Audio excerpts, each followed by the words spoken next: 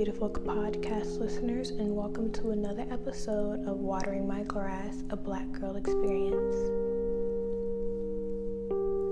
So on today's episode, I want to just talk a little bit about family ties. So me personally, I have not had a great relationship with my father for about, I want to say 2 to 3 years now. I just spoke with him yesterday, like my first message to him over text after about, I don't even know, 4 or 5 months. Actually 5 to 6, 4 or 5 months is right. And, it was a very long, thoughtful message about like how I just did not like his actions.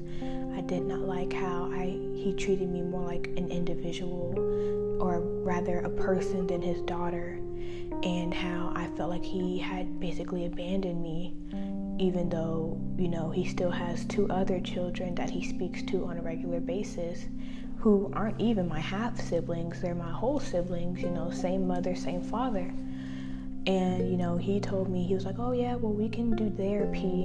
And I realized, like, from past family experiences, that when he says therapy, he just means a place where he can overtalk you and the therapist, and, just entice a lot of strong emotions that I don't want to have with him just yet. So I was like, no, we can definitely just do a lunch. And basically my relationship with my father it's just been so out of whack.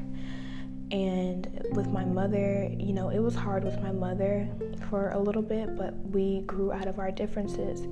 And me and my mother have the strongest relationship that we've ever had.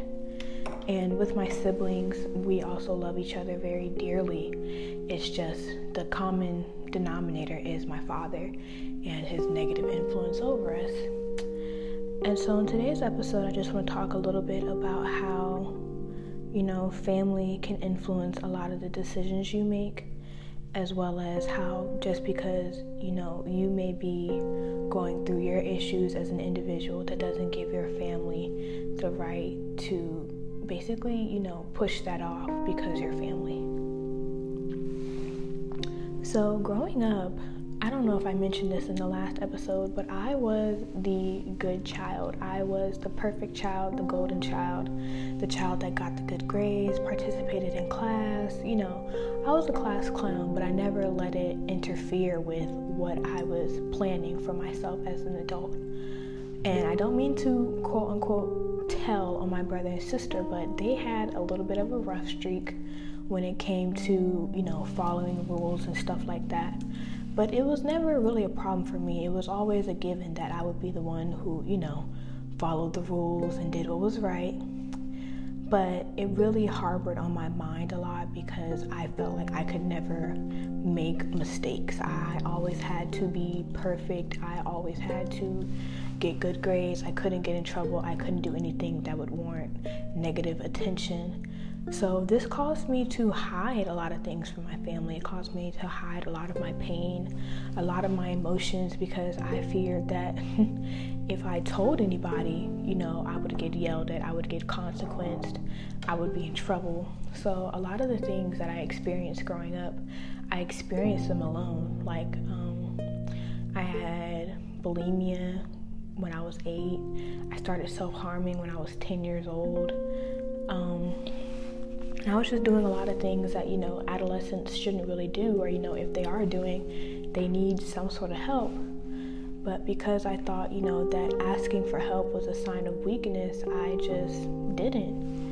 And in turn, it left me with a lot of hate for myself. It left me with a lot of hate for my family, a lot of hate for my siblings, especially because they always got the opportunity to do wrong and do bad. And, my parents would let it slide. But then there was me who was doing well. And it's like I rarely ever got the attention that I needed. And as I got older, I learned how to hide a lot of my emotions. I won't even say that I coped with it, because I don't think I did cope. I think I more so was just like, okay, well, you know how this goes, so you might as well just keep it to yourself. And by doing that, it left me very lonely and almost very isolated from my family. And the only time we would really, come together would be for like birthday dinners or things like that.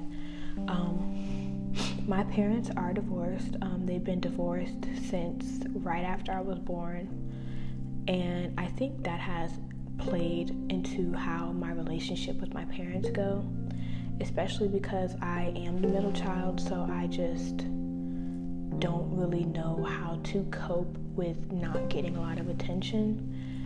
It seemed like the only time my parents gave attention was when it was negative attention, so I tried not to feed into that with my parents, but in turn I ended up feeding into the negative attention with myself. So as I continue to get older, and I want to say around like middle, transitioning into high school, something happened with my dad. So I had gotten my cycle, and I was one of those girls, I am one of those girls where like my first to second day cramps are just unbelievably terrible. Like I can't move, I can't go anywhere, I can't hardly sit. And so I had told my dad, I was like, hey, I can't come, because he wanted me, my brother and sister to take a bus, then a train, and then sit in a car and go to his friend's house, one of his best girlfriend's house. And I was like, no, I'd rather just stay at home, where I'm comfortable, and just be here. And so I did eventually end up going over to her house, but when I got there, he was upset. Like, he was highly upset because he believed that I was trying to get back at him, for not wanting to be over there, and he thought I was trying to do it to, defile his name.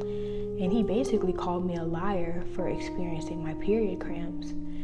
And that really hurt me, because I was just like, well, if you can't believe your own daughter who has suffered these cramps, especially cramps that your mother experienced before she had you, it's just like, why would I feel comfortable telling you anything? Why would I want to have a good relationship with you if all you're going to do is patronize me?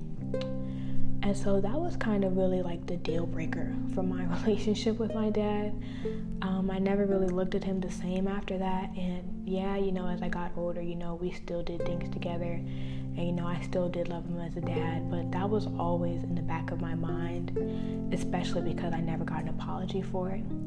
And I definitely think it's something that a lot of parents don't take into account. They don't take into account how what they say to their children will live with them much longer than they will live. And it really hurt me, because I thought that my dad was somebody that, would support and guide me. But here he is calling me a liar for experiencing a natural womanly thing.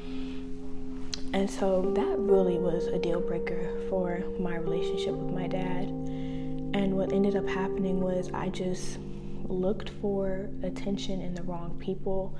I didn't hang out with the right crowd. I mean, I hung out with the right crowd, but the people that I spent some of my time with, it wasn't necessary. I oftentimes felt very isolated from my peers just because, like, I didn't really hang out with people after school. And I was very depressed in high school, like, highly depressed, but nobody really knew, so it wasn't really like, anyone really cared, because I just wasn't telling anybody. And then on top of that, I was just not happy with myself. I was very unhappy with myself. And I hated my image. I hated my family. I just was not happy at all. And my brother and sister were continuing to get in trouble. I was still, making good grades, still doing good in school. Just being the best student that I could, because, I figured that if I stayed on the right track, then, hopefully I would get rewarded for it. But the thing was, growing up, you don't get rewarded for doing good, but you do get attention for when you do bad. But I was just too afraid to do bad, or too afraid to let anyone into what was going on, because I feared that I would be scrutinized, or I would be sent to a mental hospital, and then, that's forever on my record, and then I can't get a good job. And a lot of that just really kept me hidden from my own emotions. I pushed everything away. I didn't want to talk to anyone. I didn't want to see anyone. And, my parents just assumed that because I was still doing well in school that I was okay. when in reality, I wasn't. I was drowning, and everyone could see me, but no one was throwing in a life raft, or no one was, jumping in to save me. And it really hurt because when I had came home from college when I came home from college my first semester for winter break, me and my dad had this huge, I don't even want to say argument, but I was really just standing up for my little brother. And, my dad he was feeling that I was disrespecting him, even though I hadn't called him out of his name. I was just trying to communicate with him the best way I knew how to. But since my dad and I never really had conversations, it just came out like I was yelling. And I was, but I was just like, you can't attack my little brother and expect me not to say anything about it, because that is my little brother at the end of the day. Like, I'm gonna always go hard for him, I'm gonna always love him, and I will always stand up for him no matter what. And after that, it really shifted the dynamic of me and my dad's relationship, because he was just so narcissistic, very selfish. He didn't really care about the well-being of us. He was a present but absent father, which I think is something very heavily ignored in the Black community, because people always assume that if your father is in your life, physically in your life, that he is present emotionally and mentally. But that was sadly not the case for my family. And my father really caused a lot of, and I'm not going to say that he caused all the issues, but he caused a lot of issues between him and my mother, which in turn rubbed off on the children. And although my brother and sister, they have documented cases of like where, you could see their hurt, you could see their pain, I really didn't. I went to therapy, but I lied to my therapist in fear that, I would be that one case where she's like, oh, I have to tell your parents this, because it's, putting your life in danger. And I didn't want that, I didn't want to have to change the course of my reality to get help. Essentially, I didn't want help. I thought I could do everything myself. And the reality was I couldn't, but I was going to keep doing it. And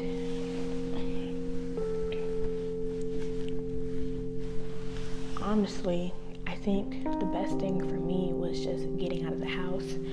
It was coming to school. It was experiencing all these hardships that on top of what I've already experienced, and just doing it again myself. And I think having my mother's support, even after me and my mother had a fight of our own, it really helped shape me into the individual that I am today. And I think the reason why me and my dad's relationship has been on the rocks is because I remind him so much of my mother. And that was his ex-wife, that's the mother of his children, so it's like it's a reflection of all the things he's done to her. And instead of facing it, he just pushes it away. But I really think that the moral of this podcast is that family has a large effect on how you live your life, how you go about things. And in my sociology class that I'm in right now with Professor White, family is one of the largest, it's the most valued and most important social institution, because family teaches you how to, play with others. It teaches you the rights, the wrongs, the norms, the sanctions, all the important things that you need to survive in life. And it seemed that the only time my family was, teaching me something was when it was a consequence to your actions, negative. It was usually negative. And my family taught me a lot of hiding, a lot of secrecy, and a lot of just struggling by yourself. And right now, my brother, myself, my sister, and my mother, we are all on good terms. We have a great relationship. And I just reached out to my father yesterday about rekindling our relationship, because I realized that, it's not normal to not have a father. It's not okay to not have a father. But at the same time, it's like, if I can, do something to alleviate the pressure for myself, I will. because honestly, I was never going to reach out, because I always assumed like, hey, like, he's the father, he's the adult, he should reach out, I'm only the child. But I realized that I can't wait on people to do things. I have to do it for myself, especially for my sane peace of mind and my sanity. So I did reach out to my dad. We're going to have some sort of lunch when I come back. And, I just hope that he realizes that this is really his last chance, because like, I can't keep on allowing his influence to have or to hold negativity over me. And I want to say to anyone who has an absent parent, or who feels like their existence doesn't matter within their family, just talk to them. I mean, like, you just have to talk to them. If you can't talk to them, then you can't really do anything. And how you communicate with your family, it usually tells how you will communicate with others. Your family is where you start everything. So if you can't have that open and honest conversation with your family, then you're not even going to be able to have it with yourself. So I hope you all enjoyed today's episode. It was kind of short. It was short from the last one, but it's just something I've been thinking of. And I will see you guys again for the Black Girl Experience. Bye.